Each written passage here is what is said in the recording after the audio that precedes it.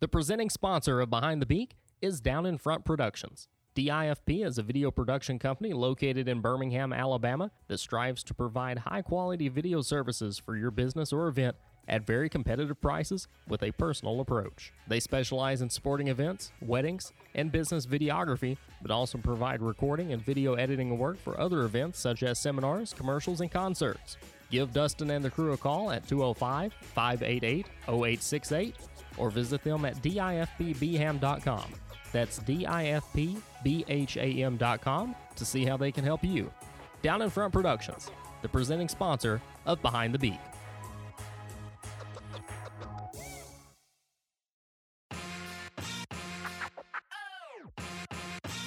Looking to throw down the sideline. Hester caught it. 10-5.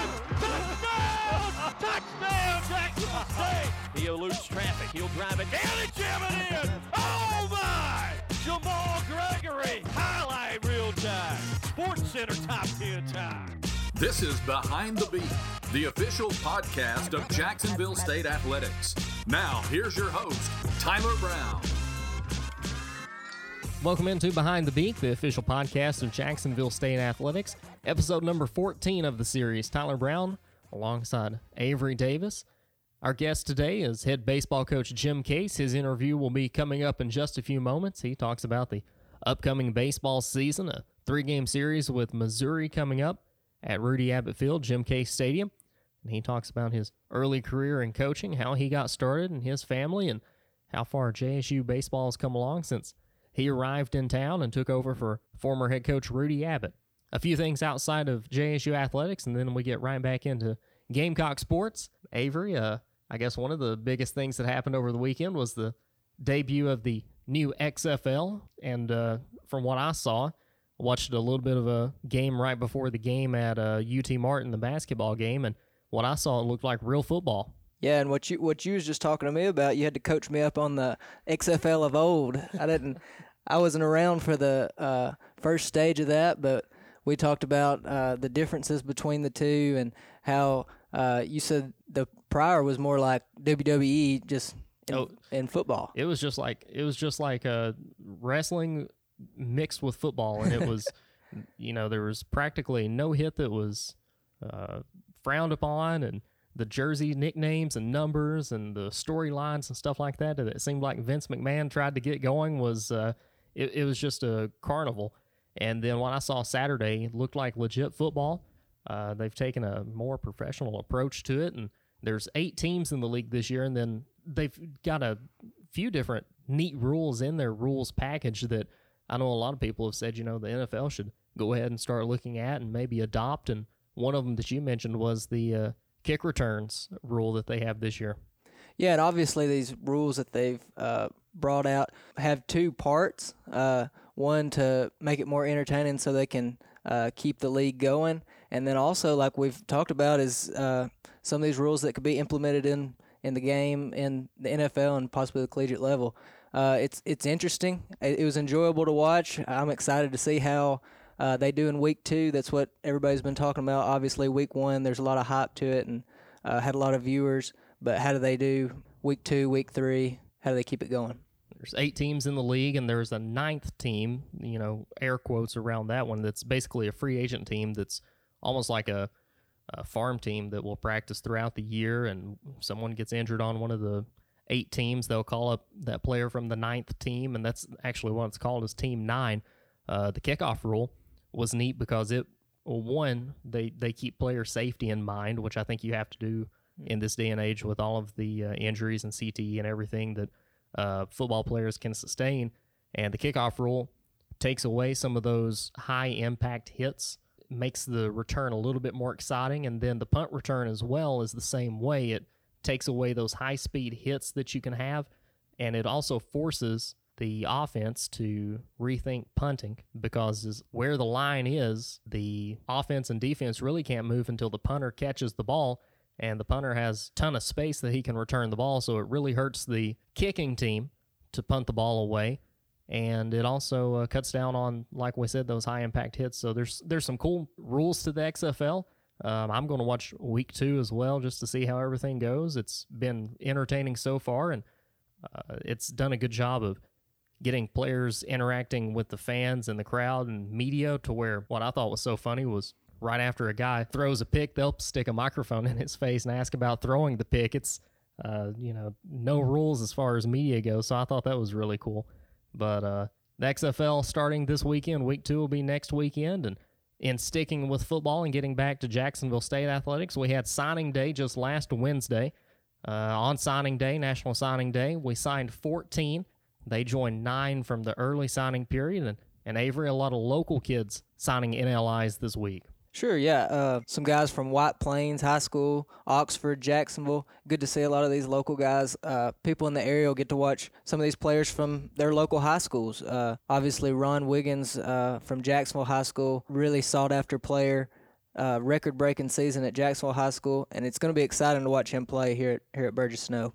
And so a total of 23 signees for the Gamecocks in 2020, 14 that signed on signing day, 9 that signed back in the early signing period. A lot of those guys enrolled in January that signed, and then a few that signed in December. And so one of those guys to keep an eye on is a running back from Western Kentucky, Joshua Samuel, 6'1", 240 from Greenville, South Carolina. He'll be fun to watch this year. And so an exciting signing class for Jacksonville State in football. And then over in basketball action, men's basketball team, they lost 76-72 to SEMO last Thursday, but then salvaged the road trip with a win 75-61 at UT Martin on Saturday. Kane Henry on Monday was named the OVC Newcomer of the Week for the 3rd time this season. Last week scored 35 points, grabbed 17 rebounds. He scored 15 at SEMO and 20 at UT Martin. That was his 3rd 20-point performance of the season.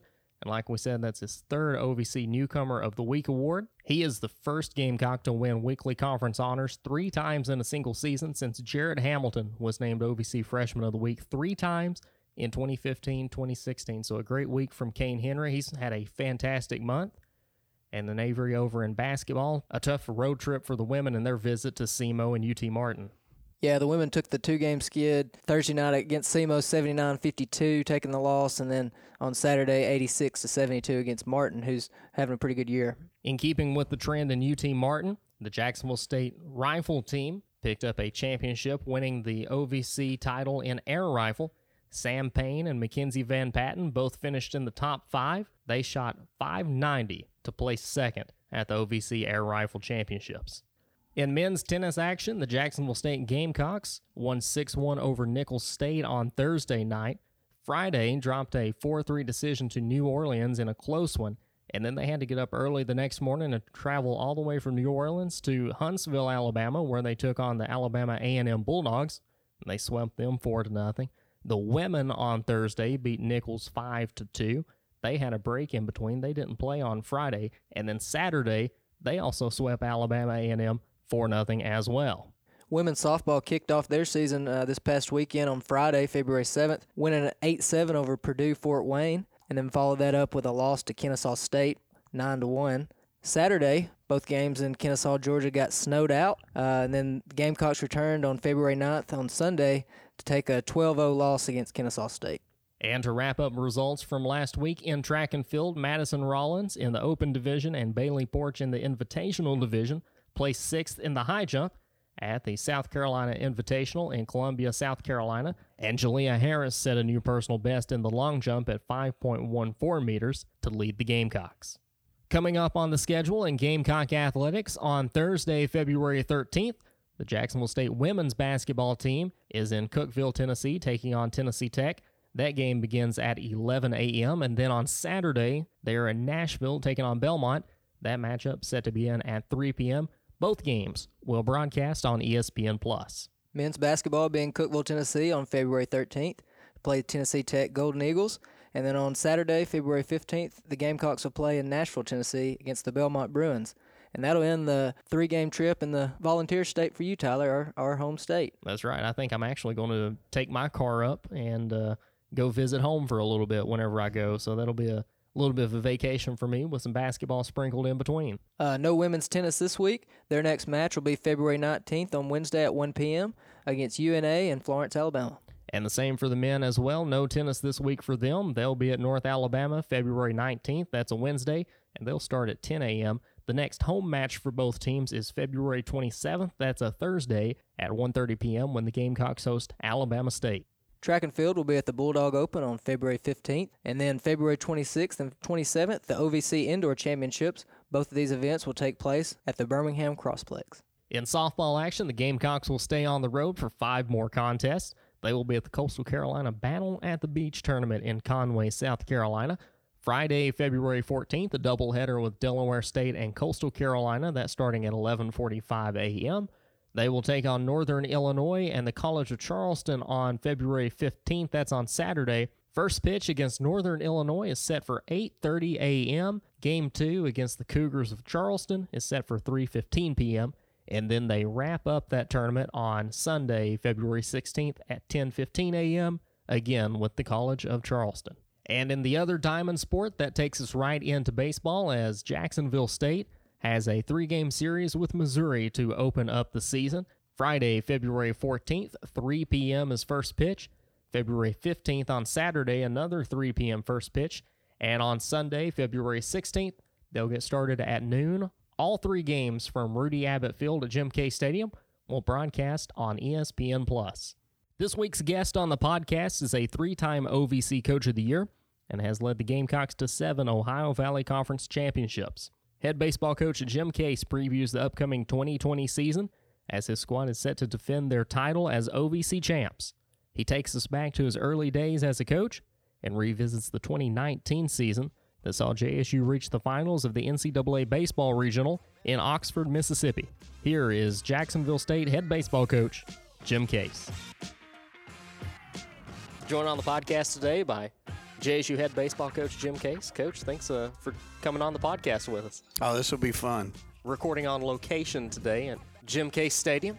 A little rainy outside today, but one of the great things that I constantly talk about is the new turf that we have out here, and no matter how much it rains up until Friday, we're still going to get to play. Yeah, I mean, it's amazing when they talk about we might have as much as 5 inches of rain this week and think it's not going to affect us at all. Probably even Thursday, we'll be able to practice, and it kind of blows my mind. And if I was honest about it, I'm not sure I was 100% on board with turf when it first started. And I look back and think, man, you might be the dumbest guy I've ever met, because it has really paid off for us. And even in the preparation, last week it rained a lot. We did not miss any time. I mean, we still scrimmaged, and it was kind of amazing. It'd get to practice time, it'd clear off, and boom, here we go. And then it'd start raining again. Who cares, So it's been a real blessing for us. It's been really good.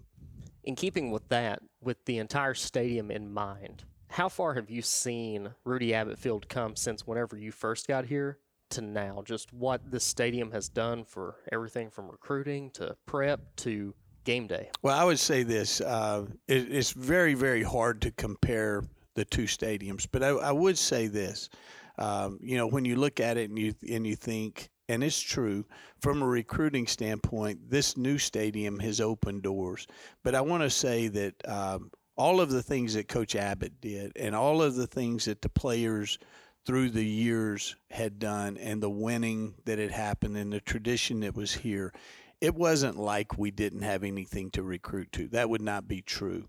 I think what we didn't have was all the bells and whistles, but we did have a program that had won. We had, when people think about Jacksonville State baseball, nothing to do with the time that I've been here. I'm talking about for years and years, it's been a winning tradition. So we were recruiting off of that winning tradition a lot before we ever got the stadium. But I think what this does is now we can still use that winning tradition and all the things that have happened. Plus, we have a place with all the bells and whistles. So, I mean, there's no question it's opened doors for us. This season starts on Friday. On Valentine's Day, 3 o'clock, you guys have Missouri in for a 3-game series. What has the stadium done for scheduling when it comes to getting teams in? Well, we opened this year with 14 games in a row at home. We've never come close to that. And one of the things that teams love about coming here is we're probably going to play. I mean, I'm not sure we would if it was today, but we've had very few days where it just rains all day long. So, from a standpoint of a great relationship with Steve Beazer at Missouri, who used to be at SEMO, knowing that it would be a good place to come, it'd be a quality venue, and the relationship that we had is open some doors. So that's my hope that as we move forward, every year we'll have a lot more home games than we do road games, and for several reasons. One is we want people to be able to come out and see us play. And the other thing is it allows our guys to spend much more time in class, which ends up being really important. And, that's one of the things that gets overlooked is when you travel, it's really difficult for people to do what they're really here to do, and that's to do well in school. Well, the more home games we play, it really ups their chances of doing well. And I have to imagine that baseball and softball have to be two of the most grueling schedules when it comes to travel and just throughout the season itself. It is. It's for every other weekend, once you get to conference play, you're going to leave here on Thursday morning. You're going to get back late Sunday night or Monday morning. So, that's a given. And then you're probably either Tuesday or Wednesday, you're going to be on the road. And so it's a lot of travel, but it's also a very good time. We're a routine-oriented sport to me. And I love the feeling of when the season starts, you fall into this routine where you pretty much know every day what you're going to be doing. There's not a whole lot of decisions. Hey, the bus is leaving at 10 o'clock. You better be on it. And I love that part of it. And I actually wish that our season went much longer than it does. If we played 162 games the way the major leagues do, it would be just fine with me because it's my very favorite time of the year. Whenever this stadium was in the planning stages and you heard that it was going to have your name on it, what were your initial thoughts? Initially, I think the thoughts were I almost couldn't believe it. But then almost immediately it went to all of the people that were involved in making that happen. And I'm talking all the way to the Brian Haskins, the first player that I ever signed here, and all of the sacrifices that people have made for this program to grow just in my time here, and to be able to share that with them, because not for a moment do I think my name being on the stadium has anything to do with me. What it has to do with is all of the players and the coaches and the support people who have been a part of it. So, I'm really proud of my name to be on such a beautiful place. And at the same time, I understand it has very little to do with what I've done, but it's the people that I've been surrounded by. You're a 7-time OVC champion coach, 3-time OVC Coach of the Year, but you started out your coaching career as a grad assistant at Mississippi State. How did you get to Mississippi State through your playing days at Louisiana Tech? Tell me where it all started. Well, I'm going to make this as quick as I can, but I did not graduate on time, which is not surprising if you know me, and it took me an extra year. So I was actually coaching at Louisiana Tech and finishing school. And my plan was I was going to Northeast Louisiana to be an assistant coach for Lou Santamont. He was the coach at that time. It was called Northeast Louisiana, which now is Louisiana Monroe. And so I was going there. Well, we went up to play a Tuesday, Wednesday in Starkville. And, I was throwing batting practice and hitting fungos, and Coach Polk just happened to notice and ask our coach, who is that and what's he going to do? And the reason he asked was he had an opening on his staff for the next year. Buck Showalter was supposed to come back to be a graduate assistant, and he had decided to stay in pro ball, which opened up a spot. And so I actually took that spot and decided to go to Mississippi State instead of Northeast Louisiana, and it turned out to be one of the biggest blessings, to be around Coach Polk and Pat McMahon and Brian Shoup and all of those kinds of people. It really changed my direction for what I was going to be able to do with my career. Coach Polk's the winningest coach in SEC history. Pat McMahon, that you mentioned, works for the New York Yankees now. He was here for your naming ceremony for the stadium. And then, of course, Brian Shoup, the head coach at UAB.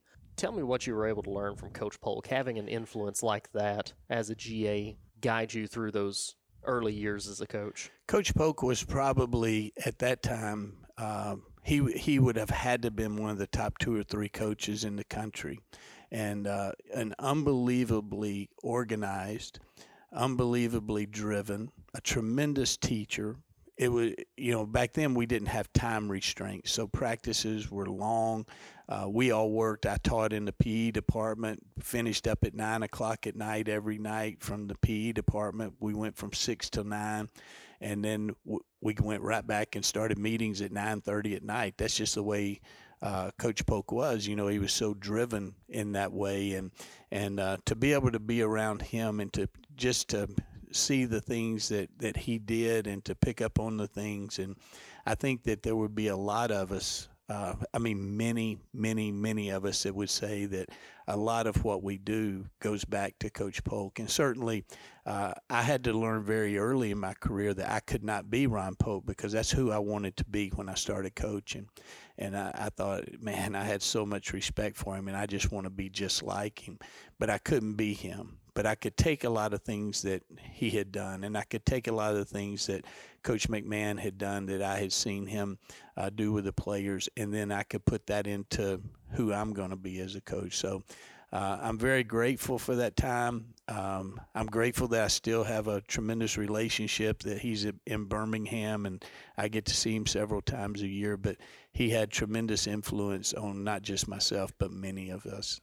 How much have you seen this program grow since you arrived here, and what you've been able to do with it? Well, certainly the program has grown, but I go back and say a lot of what this program is about took place before I ever got here. So I can't take credit for all of the things that those guys did through the years and Coach Abbott was able to accomplish is pretty incredible.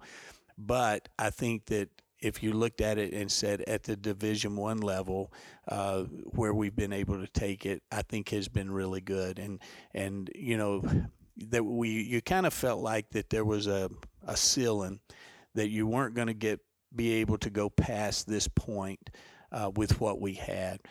And when they made a decision that they were going to make the commitment as a university to give us such a wonderful place to play, I think that ceiling went way higher. I think there was only so much that the program was going to be able to accomplish on the Division I level with what we had. It's opened up many, many doors, and I think that the best things that will happen for Jacksonville State and Division I baseball are to come. They won't be what happened in the past. It'll be what's to come.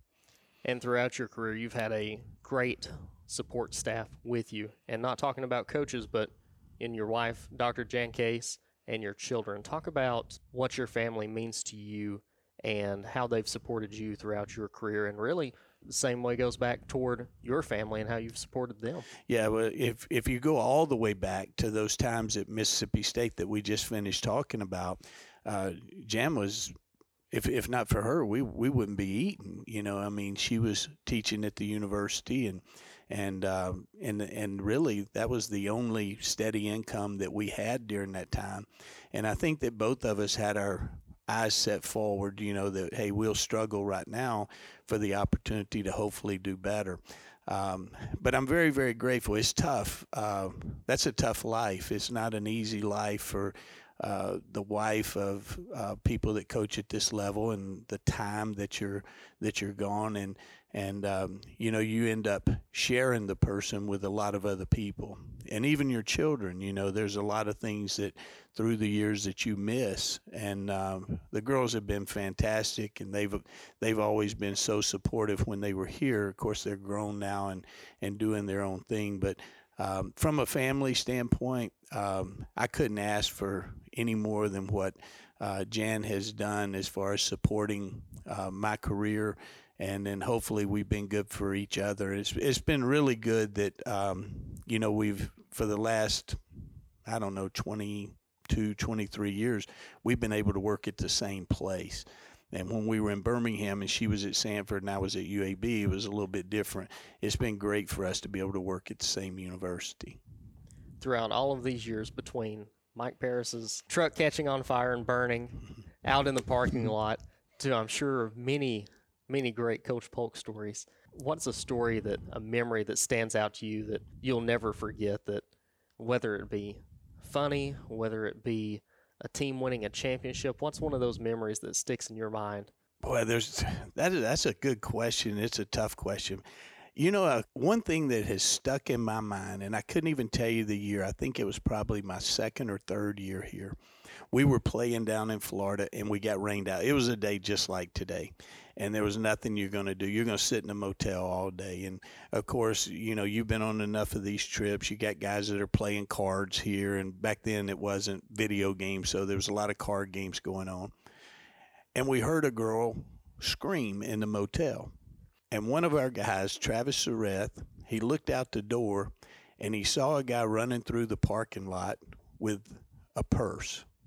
And someone had stolen this girl's purse at the hotel. And he jumped from the second floor onto a hood of a car down on the first floor, chased him through a field, caught him out in the field. By that time, there was 4 or 5 of our guys there, and we called the police. And but I don't know that that'll ever get out of my head. And one of the funny things about it was the guy that they caught out in the field, he couldn't have been more happy for the police to finally get there. It was the torture that was happening in that field. He was so happy when they threw the cuffs on him and took him to jail. But that is one of those things. I mean, there's been so many. I mean, the championships, every one of them is so great, you know, in their own way. And even last year, you know, to go to Ole Miss and to be able to win a game against Illinois and to be able to win a game against Clemson, those are things that you don't forget. But there's been many of those things through the years that have happened. And, you know, the guys that maybe came here and it looked like, man, I'm not sure that this is going to work out, and then leave here with so much, you know, success. And there's so many of those. But that's actually a great question, because it would be hard for me to narrow it down to one thing. One of those guys that you mentioned coming here and it working out would be, I believe, Clay Whittemore. And you had the chance to induct him. He was your first student athlete that has been inducted into the JSU Athletics Hall of Fame. What was it like having Clay back and being able to induct him, and that being one of your guys going into the Hall? Yeah, I thought it was really, really great. And, you know, I know that through the years there will be more, but him being the first one. And you know, I think that you look at a program and you say, this is what this program is all about.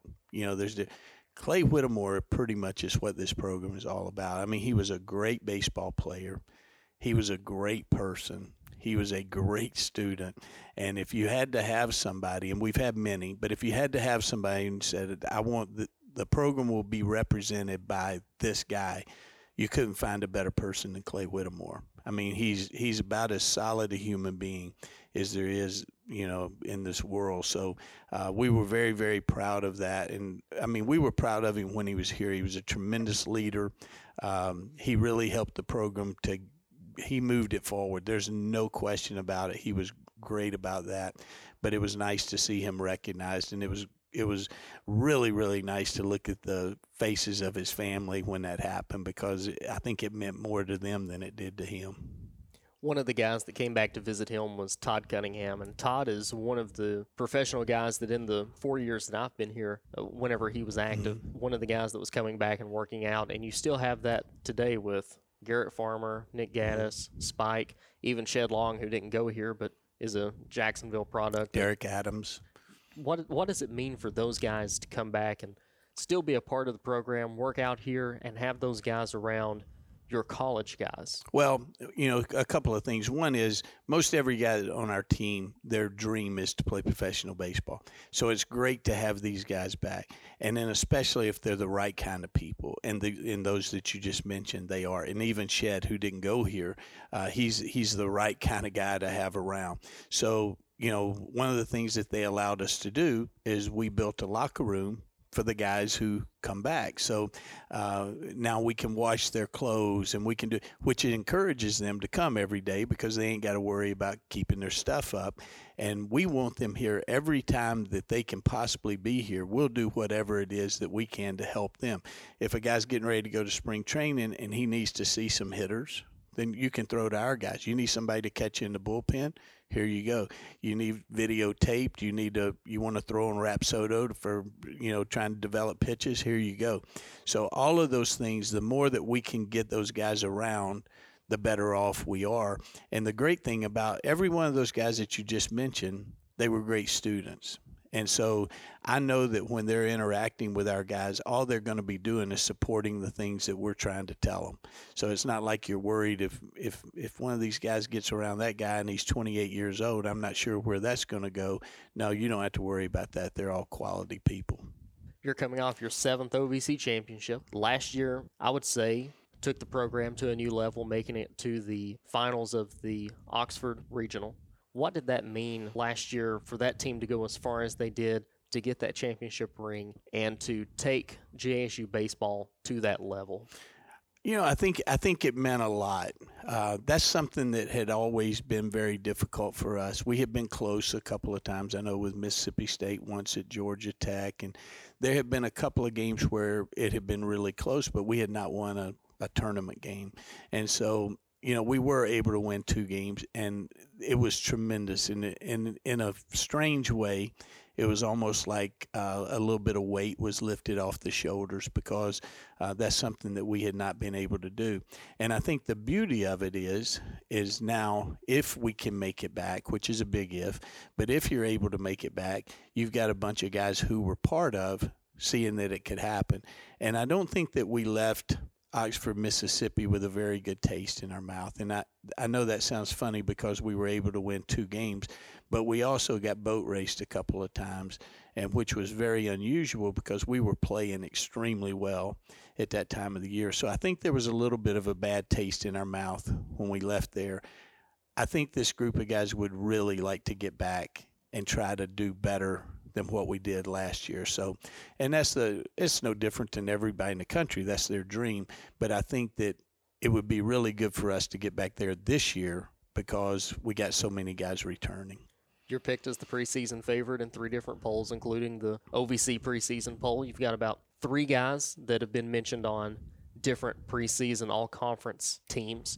What does JSU baseball have to do to meet those expectations this year going into 2020? I think the biggest thing that we have to do, we're in pretty good shape. We've got a lot of guys returning, and we lost some really quality players. But that's going to happen every year, and not just us. It's going to happen to a lot of people. But the idea to me is that we find a way to get better, a little bit better every day, and that each individual is trying to do that so that when we put it together, we can really get better. And I think that this group is committed to that. I actually told them last week that I was very proud of what I'm seeing. There's a lot of extra work that goes into it. We only have so many hours a week we can work out. If that's the only time you're working out, we're probably not going to be very good. But if you're willing to come in here on your own and do the extra things that take you from maybe having a good year to having a great year, and you start to add those together, then we've got a chance to be really good. So, our schedule is going to be very challenging. I think that's a positive. We're not going to win them all, and we may not win the majority of them. I don't know. But I think the schedule is going to pay off for us. And the biggest thing that I'm concerned with as the coach is that we just continue to get better. And, last year I think we ended up winning 18 of our last 21. That means there was a lot of things that were right, because guys were still working hard. They were trying to get better, and we had come together as a team. You see a lot of times a team kind of falls apart at the end. Something's wrong. You have to look at that and say something's not right. I looked at our season last year and thought something must have been really right. Alex Webb is the preseason OVC Player of the Year, Isaiah Magwood preseason Pitcher of the Year. Who are some other guys that aren't mentioned in those polls that we're looking to that you believe are going to be key contributors? Very good. I think, Dylan Hathcock, he came on for us. I'm talking on the mound. He came on really good for us a year ago, and I think that the expectations for him are big. Michael Gilliland probably had the best fall for us on the mound. I think the expectations have gone up.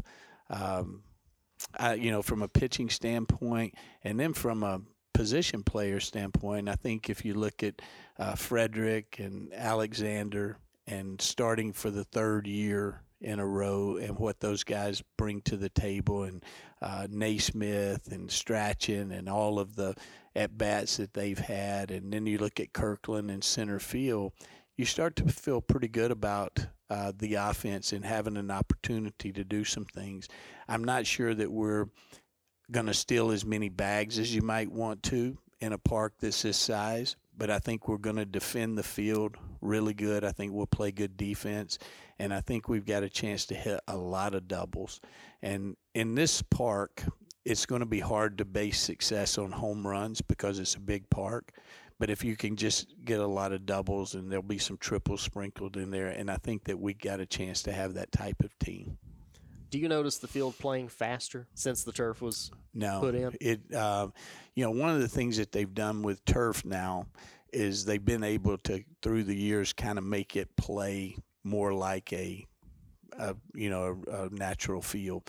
So ours plays very much like a natural field. The only time it plays fast is when it's wet and the ball skids. But other than that, if it's dry, our infield portion is a little bit different. The turf is a little bit different than it is in the outfield. So everything that looks like grass plays more like grass. Everything that looks like dirt plays more like dirt. So it's not like it used to be where it was kind of like playing in a parking lot. It's not that way. This plays very similar to a natural field. Well, I can remember even going back to when I was in high school, which was like a lifetime ago, but we played at Legion Field, and our high school usually played 6 or 7 games a year in football at Legion Field.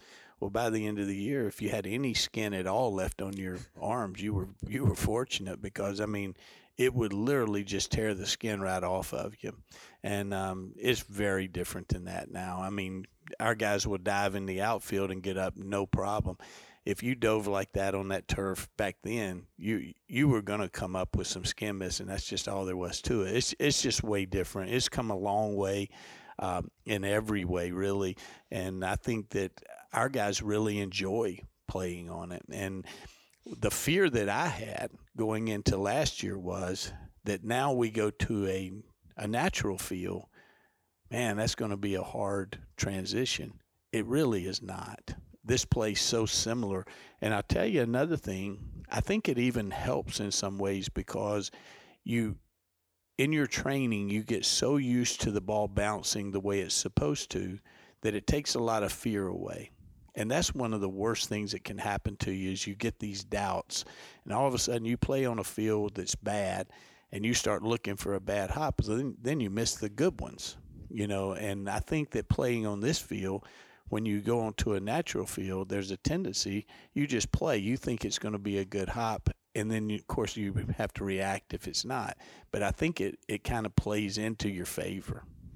What do opposing teams and coaches say whenever they come in and play on this field? Man, I wish you could hear it. I really do. You would be surprised, and if I told you, you actually probably wouldn't believe it. That's the honest truth. The things that we hear said about this place is pretty incredible. And when I say that, I'm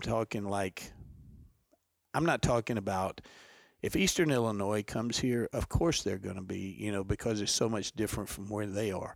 But when you're hearing it from Georgia and you're hearing it from guys that play at Auburn, it really opens your eyes to what we have. You listen to their coaches talk about our indoor facility, and good gracious, if we had that indoor facility, and you think, man, we're blessed. Because that's true. And you don't have to leave here to go to it. It's right down the right field line. Just roll up the garage doors and practice, and you're in and out of there. And so I think sometimes if you're not careful, you can almost take those things for granted. And of course, if you were here for a long time, you don't take them for granted. But if you're a new player here, you don't realize how fortunate that you are. It really is incredible, and you would probably not believe it if I told you some of the comments from some of the people. I mean, they absolutely love this place, and we set it up. Truthfully, we tried to do everything we could to make this a great place for our players. I mean, it truly is. I mean, look at our bullpen is right off of our dugout. The indoor, you walk straight in from the field. The dugouts are huge. Our locker room is incredible. It's like a big league locker room. We have a place for our guys to study here. Come on. We have a place for them to play games here, a lounge that they can. Our trainers are here every day. We have a training room that's right here. A lot of things that people in college baseball just don't have, and we have all of those things right here. We're blessed. I mean, unbelievably blessed. And then you guys also sometimes share the indoor with softball whenever they can't get out. It's interesting you say that. A day like today, golf is coming in from 5 to 7. They've been in pretty good bit, actually, in the last few weeks, but they're coming in tonight from 5 to 7. Softball has already contacted Coach Bush about being able to get in. And certainly anything that we can do, to try to help the other teams, we're all about that. So, yeah, it gets used a lot. The room that we're sitting in gets used all the time by different people on campus. So I think that the stadium itself has been a blessing to a lot of different people, and certainly for our baseball team, but our golf team and softball when they need it, of course. And I mean, who knows? It might be education in here one day, and next time it might be vice presidents in here, but there's meetings in here usually 2 or 3 days a week. And there was a specific net installed in the indoor for Coach Hobbs. They're smaller squares, so a golf ball can't get through it. Obviously, baseball being bigger. How does that setup work out? Do they bring in turf that they lay down and hit off of into the net? They do, and then I think that net ended up costing about $15,000. I'm still waiting on the first dollar. He's going to pay it back, and I won't be. He'll probably pay me when at the same time he pays me for all the rides I've given him to lunch. But no, it's they do. They have some mats that they hit off of, and I think they're in the process right now of trying to get one of those monitors. I'm not sure what those are called, where it's almost like you're playing a golf course, if you know what I'm talking about. Almost virtual reality type of setup. And I think they're in the process of looking at some of those, and that excites me. And for our place to be able to be a place that those kids can come, and it's really good in a lot of ways. I tell you, I have a better relationship with them because I'm around them, and they come in and they usually wait until we're done. But it's kind of neat to see them down there watching us work out, and then when we get through, I usually stay and watch them hit balls a little bit. So I think that's a good thing for our guys, and hopefully it's good for them as well. For a JSU fan that hasn't been out to Jim Case Stadium yet, what are they missing? Well, I think, my job is to put a quality product out there, and I think that it is. I mean, there's days it looks better than others, but for the most part, it is a quality product. But I think that it's such a comfortable place to watch a game. I mean, just the little things, the scoreboard.